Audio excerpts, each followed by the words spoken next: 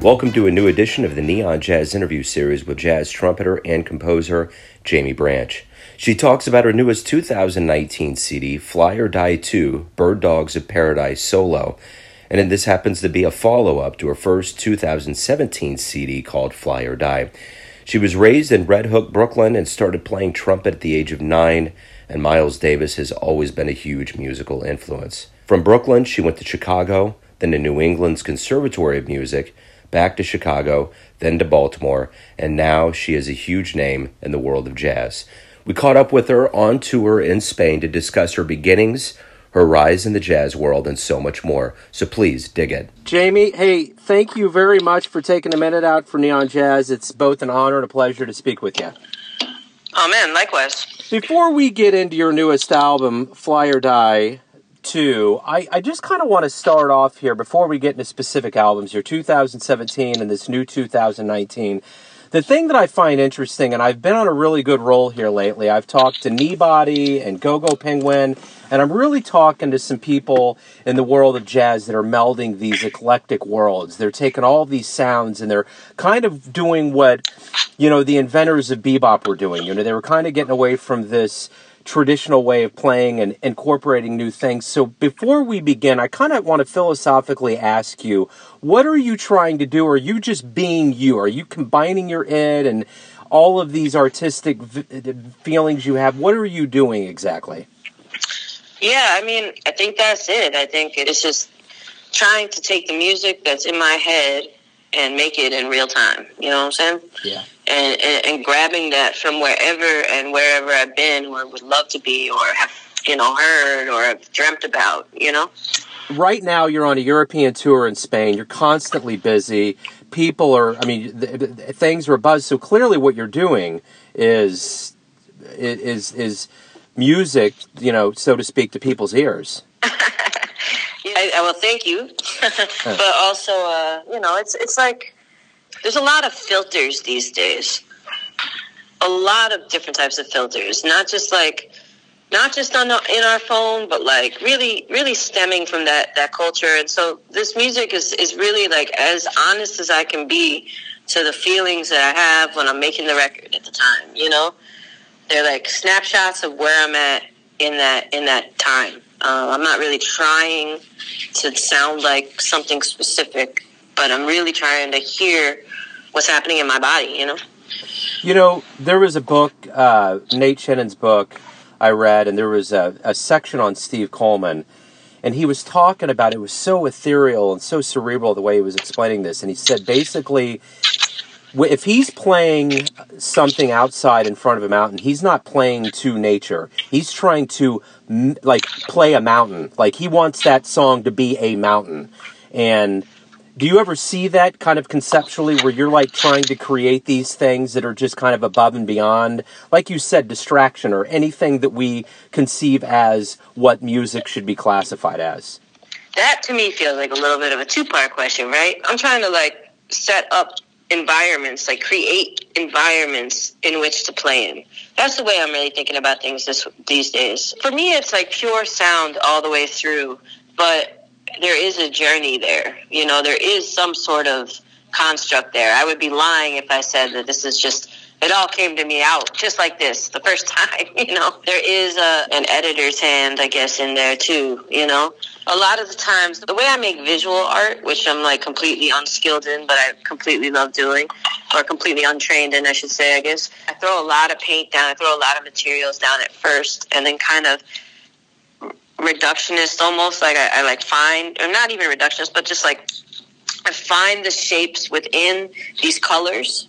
So the color goes down in a form that's not dictated, and then the form kind of is drawn out of that. And I kind of feel, I think, a similar way to music in that, I have these, I have structures, I do have written stuff, but I'm not trying to be didactic with it. I'm not trying to have it be the music. The music is really the music that is made when we all play together. And, you know, what Steve Coleman said is cool, and I think about Sonny Rollins, you know, sitting on the bridge, what's now the Williamsburg Bridge.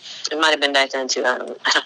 You know, and you know that story of he used to go and practice and just hear his sound in the environment, but really become part of that web of sound. You know, it's like hearing yourself amidst everything else, but also being part of everything else. You know, it's without getting too hippy dippy. Right. No, I dig it. I totally dig what you're saying. What's it feel like at these shows? Or I mean, you have to just be completely thrilled to be in Spain and playing live. What do these shows feel like for you? It feels both like a dream come true and also exactly what I'm supposed to be doing. That sounds like a Maslowian self-actualized kind of the top of the hierarchy. So let's go ahead and get into your latest album. You originally Fly or Die was in 2017. This is the follow-up. Talk to me a little bit about this album. There's a few striking differences. One would be that the cellist is Lester St. Louis instead of Tamika Reed, who was on our first record. Then another is that there's vocals on the record. And I don't know, what's another difference? On this record, I was really trying to spend time in areas. I was thinking a lot about this idea that there is no stop or start to the music. You know, there's like the first piece, Birds of Paradise, is an Mbira piece. Chad had said something to me on tour that really hit me, which is that a lot of people listen to like the Mbira music and they think at the end that they just kind of fall apart and that's how they stop. They stop when they fall apart. But that's not the case. They stop when they want to stop, and the fall apart is part of the stopping. Because the music doesn't actually stop. The music continues forever. So it's not about having that tight ending, you know? And so, like, I think a lot, I've been thinking about that these days, like, really spending time in areas and then, like, moving to a different space or, like, through to a different space and setting up these environments. But every single song on the record, like, in my mind, you know, where we come in is the, like, the almost arbitrary start, and where we end is almost the arbitrary end because, like, it's still going somewhere, you know. Quantum free jazz. Yeah, I dig it. So, you were born in Brooklyn. You started playing at the age of 9. I was born on Long Island, actually. Okay. You know, yeah. I always find this interesting that I've kind of later in life picked up this craft of getting into jazz, because my dad was actually born in Brooklyn in 55, and he moved to Babylon in Massapequa, and he grew up there. Oh, my goodness. Yeah. That's very funny. My mom was born in Manhattan, but grew up in Sunset Park, Brooklyn. Wow. Just the hospital was in Manhattan, basically, in 1950, and their family moved eventually out to Farmingdale. Wow. Yeah, it's wild. Do you know where that is? Yeah. I've been It's a little bit further, but like they were Colombian immigrants, and they left, I don't know, sometime in the 60s because her older sister had really bad asthma and was like going to the hospital weekly. Like, anyway. Yeah, no, it's weird. It's like, you know, people are always like, how'd you end up in Kansas City? My dad got in the Air Force, got stationed here because he wanted to see the world, and ended up falling in love, and here I am. So it's just kind of how things work. But Kansas City's a cool place, man. I actually have never been there. Oh, man, yeah. It's the thing about Kansas City is it's one of those places that I always hear from musicians that end up living here or coming through is they're always surprised. Not in a bad way, but just like the level of arts, visual, performing. Oh, yeah. You know, we got a lot going on, and cost of living and that whole thing. So it's cool. Right. It's a hip place. The artist cost of living. And are you in the Charlie Parker, Kansas City? Yes. Hey! Yep. And so you guys have that super famous all-night jam session, right? We have the Mutual Musicians Foundation on 18 and Vine, and then, of course, the Blue Room and the whole district. Yeah. So it's all humming and thrumming. So when you were growing up, your influences were Don Cherry, Miles Davis. So talk to me about these influences and how they've kind of like shaped who you are as a musician. It's easier for me to talk maybe about the influences than how they've shaped me. You know, my intro into jazz was definitely Miles Davis, specifically the record 58 Sessions, And the record is called 58 Sessions featuring Stella by Starlight. And the very first track on the record is Green Dolphin Street. And that was the very first solo I ever transcribed. But because the record was called Featuring Stella by Starlight, my little kid brain was like, oh, that means Stella by Starlight's the first track. And so for a really long time, I thought Green Dolphin Street was Stella by Starlight. In fact, I played it for one of my mom's friends who was a jazz piano player. And I was like, I learned Stella by Starlight, and I played Green Dolphin Street. He goes, that's actually Green Dolphin Street. And I said, no, I'm pretty sure it's Stella by Starlight. I had that kind of, attitude. So, like, Miles, for me, like, the playing was more accessible than, like something like Freddie Hubbard or Woody Shaw. And the other person who I was transcribing at a young age was Chet Baker. And the melodic sensibilities in both players is like obviously super evident. Although I think Miles was able to really go and he's kind of like who else is like Miles? No one's like Chet Baker either. But I feel like Miles is really just transformed so many different scenes. I mean, so many different time periods, so many different, periods of jazz and the bands that he's had. I mean, that's where I started. And then Don Cherry came in a little bit later, and then Booker Little. And then from there, kind of like everybody, Kind of following your timeline, so to speak. You moved on to Chicago? Yeah, we moved to Chicagoland when I was 9 years old, and that was also the year I started playing trumpet. If we had stayed in New York, I would have played the bass, the upright bass, but my elementary school in the suburbs of Chicago didn't have an orchestra, so my bass teams were smashed. You go to Chicago, then you go to the New England Conservatory. Yep. And then talk to me a little bit about kind of as you were growing up and going to the New England Conservatory and in that educational realm, what advice did you give? What were some of the formal educational underpinnings that really stuck with you and made you, that really stuck with you to this day? Well, Joe Maneri told me I should quit school and move back to Chicago. And I think there's a lot of truth in that, as far as like wanting to be a professional musician and going to school, seeming like it's, for me, I was introduced to many, many people there, both friends and teachers who would become like major roles in my life. But like, as far as like institutional type learning type things, the thing I learned is that you have to be able to play your instrument, and then you need to go out and play some gigs. Yeah.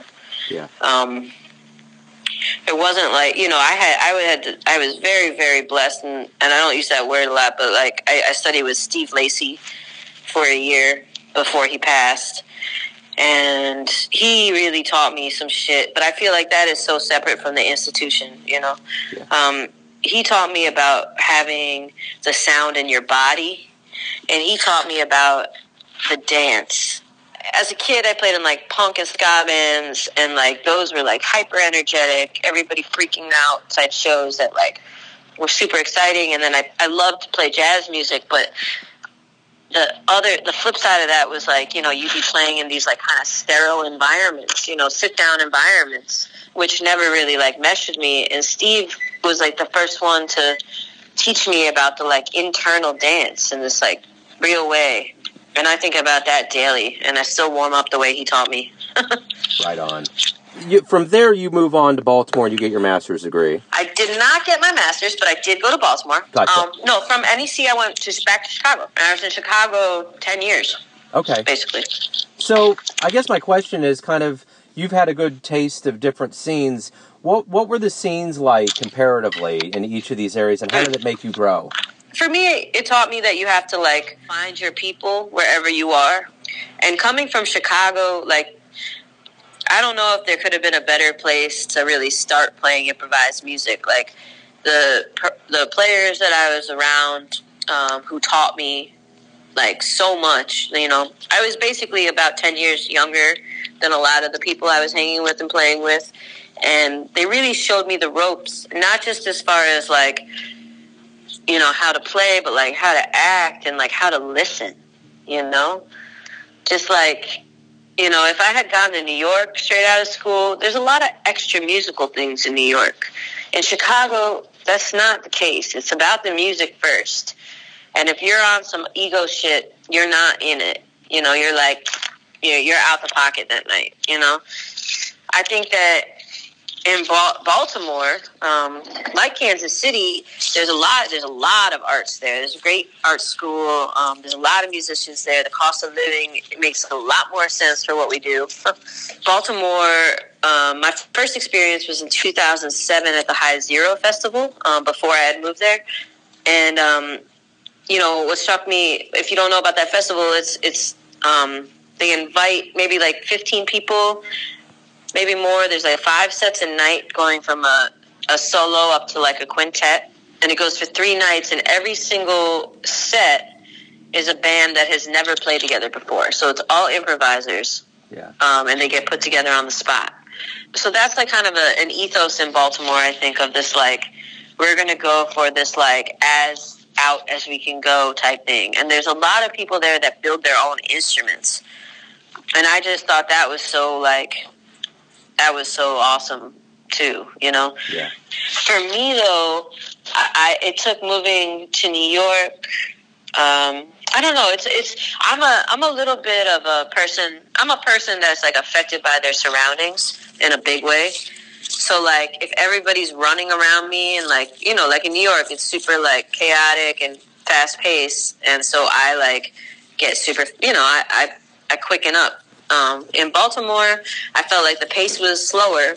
And for me, I kind of was like able to like, I don't know. It just wasn't working for me as a city, but the players there were excellent, you know. Absolutely. And that's the thing. The other thing about living in a bunch of places is that you know that there's players everywhere. Like, you probably have never heard of the tenor saxophonist and bass clarinetist John Dierker, Dierker, because nobody really has outside of Baltimore. He's one of the best bass clarinetists, tenor saxophonists that I've ever heard in my entire life, you know. So there's players, everybody. You just got to find your people.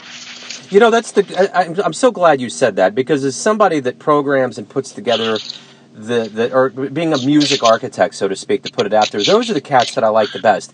That's the reason why when I started doing this show back in 2011, I did not want to read about jazz. I don't want to read. I want you all to tell me the story. And this is the thing that's beautiful about this, is that I'm going to find this cat, and I'm going to put it on the show, and I'm going to put it up next to your music, because this is an influence. This is a part of your life. This is a part of the tapestry of jazz in this country, and I hear about it all the time. I mean, I'll talk to cats in Boston that these guys are strongholds, or in Chicago, and you know, there's all these people that are all over the country that are legendary there, that everybody's like, I can't believe the rest of the world doesn't know about it. And I guess that's hopefully one of the positive outgrowths of radio, jazz radio, is that we can get these cats to be played. Yeah. I mean, people got to hear them, and not everybody wants to tour, you know, and not everybody's in a position to. If you have a family, you might not be able to, you know.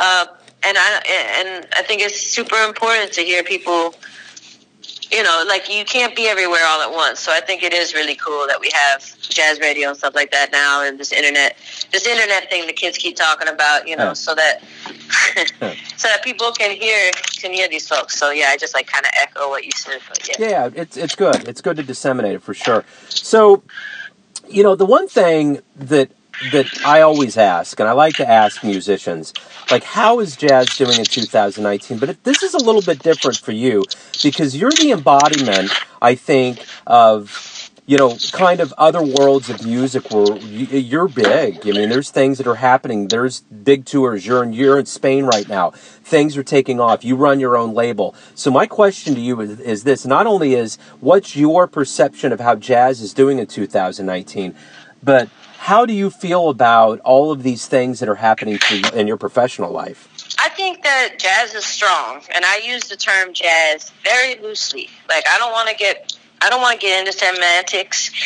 I'm also a fan of, you know, the straight ahead player, Nicholas Payton, who hates the word jazz and calls it BAM, Black American music. You know, I don't want to get down in semantics. I think it's strong, and I think that right now, America and also the whole world is kind of primed for the more free expression, more experimental musics that are coming out. because so much at this point has been heard that people's ears don't bristle as much to some of the things that we're doing. You know, it's not like I might be mixing a lot of things together, but I'm not really rewriting the book as far as I'm concerned. There's so many things that have been done before. I'm just trying to like push it through the the baleen system, of my mind or something. Like push it through the sponge that is me, and that's something that everybody can do. There's a lot of people right now, I think, that are pushing the envelope and feeling a freedom that, the realities of being a jazz musician in America are that you're probably struggling. And so, the upside to that is that you can be free and push as hard as you possibly can, because what do you have to lose? I think that free music and free jazz, again, not to get bogged down in semantics, can be a real fodder to all this internet and all these all this filtered life that we're also living in 2019. Kind of the opposite of music in a way. Yeah, I like that answer. What was one of the first live jazz shows you ever saw that really made you think, man, I love this? Ooh, that's a good question. A lot of the first jazz shows I saw were kind of like the Ellington band or the Basie band, coming to high school and playing, Yeah. Of course not with Ellington or Basie, but playing. Man, that's a great question. I can say that seeing Matsuno Roberts for the first time with Chad Taylor and Josh Abrams really changed the way I was thinking about music. Listening to Ornette Coleman for the first time on record really changed the way I was thinking about music. I saw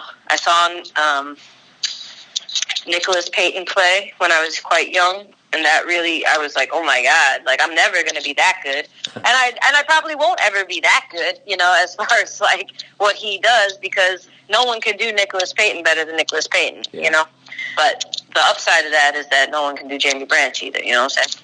Yeah, totally. So I don't know. I'm a person that gets really excited about music. Yeah. If something is burning and I'm there, I'm excited. I'm probably making noise, and it just gets me on a atomic level or something, I dig it. I saw Dave Holland at the Jazz Showcase when I was 16. I was at Quintet with Pointed Departures around that time. I saw Dewey Redman at the Jazz Showcase also. Malachi Favors at the Velvet Lounge, Fred Anderson's Velvet Lounge, which is probably, that's kind of the place that cemented that this is the community I want to be a part of, I think. Yeah. Just the whole atmosphere, the music that was being played. So let's carry this question a bit further, and I want to know, what do you like the best about being a professional musician?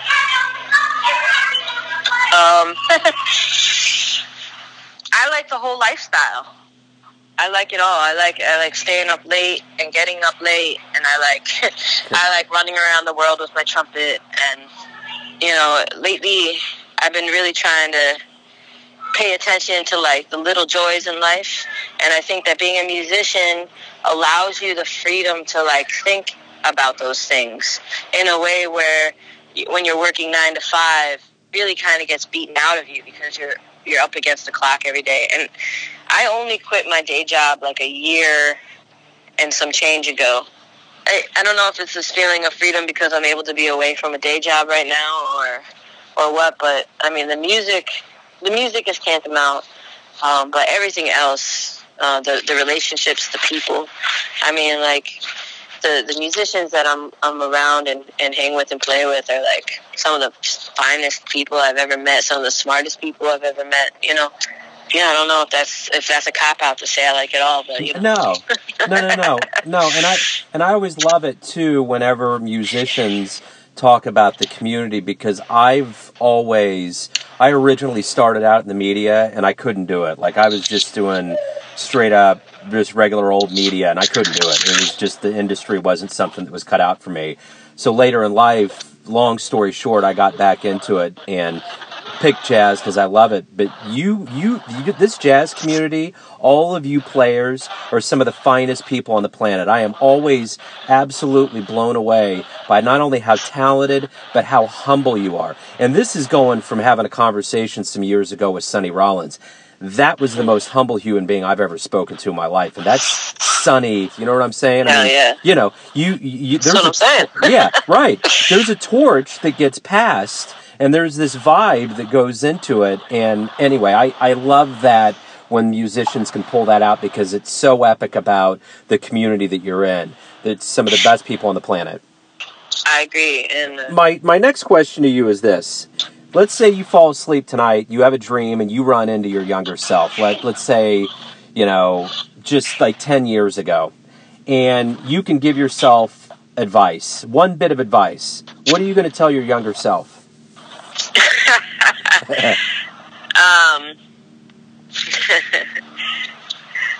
Let's see. How old am I now? 36? So that's when I'm 26. At that time, 10 years ago, I was pretty like caught up in a pretty bad drug habit. So like I would say, just fucking stop with that shit already. It's gonna be played out. But the other thing I think is to just keep breathing, you know, and keep moving forward. And it's something that I knew at that time, but I think aging and getting older, you become a little bit more secure in your bones, you know? Yeah. It's like, if I'm doing good shit, if I'm working on good shit, if I'm honest, if I'm, like, putting in the time, then what the fuck can blow me down? You know, like, there's a lot of things that can come my way, but what's actually going to fucking trample me, you know? Yeah. And there's a lot of things, I think, you know, that our brains get trained in this, like, flight or fight response type thing, and there's a lot of worry and a lot of, like, concern over things that aren't really life or death, you know? And so I would say to maybe, like, you know, just, like, lighten up a little bit. Yeah, I dig it. So everything's going to come down to this. Everyone has a perception of you, who they think you are. Your family, your friends, your fans, but you're living your life. Who do you think you are? I think that I'm just part of the whole same web that everybody's part of. That's really what I think. And just like music doesn't start or end, like the energy that we put out into the world isn't just in our bodies, you know? And I'm just one example of that. There's, you know, everybody is that. And we all have our own lights. And it's just like, how much can we let our light shine and how much are we going to extinguish our own shit? Totally. I dig that. That's great. Jamie, that's a great way to wrap everything up. Again, thank you for taking some time out. Thank you for your music, and thank you for your story, man. I really appreciate it. Thank you, Kansas City Joe. Thanks for listening and tuning in to another Neon Jazz interview, where we give you a bit of insight into the finest players in Baltimore, Chicago, Brooklyn, Kansas City, and spots all over the world, giving fans all that jazz. And thanks to Jamie for her time, cool, and stories. If you want to hear more interviews, go to Famous Interviews with Joe Domino on the iTunes Store. Visit neonjazz at youtube.com, and for everything Neon Jazz all the time, go to the neonjazz.blogspot.com. Until next time, enjoy the jazz, my friends.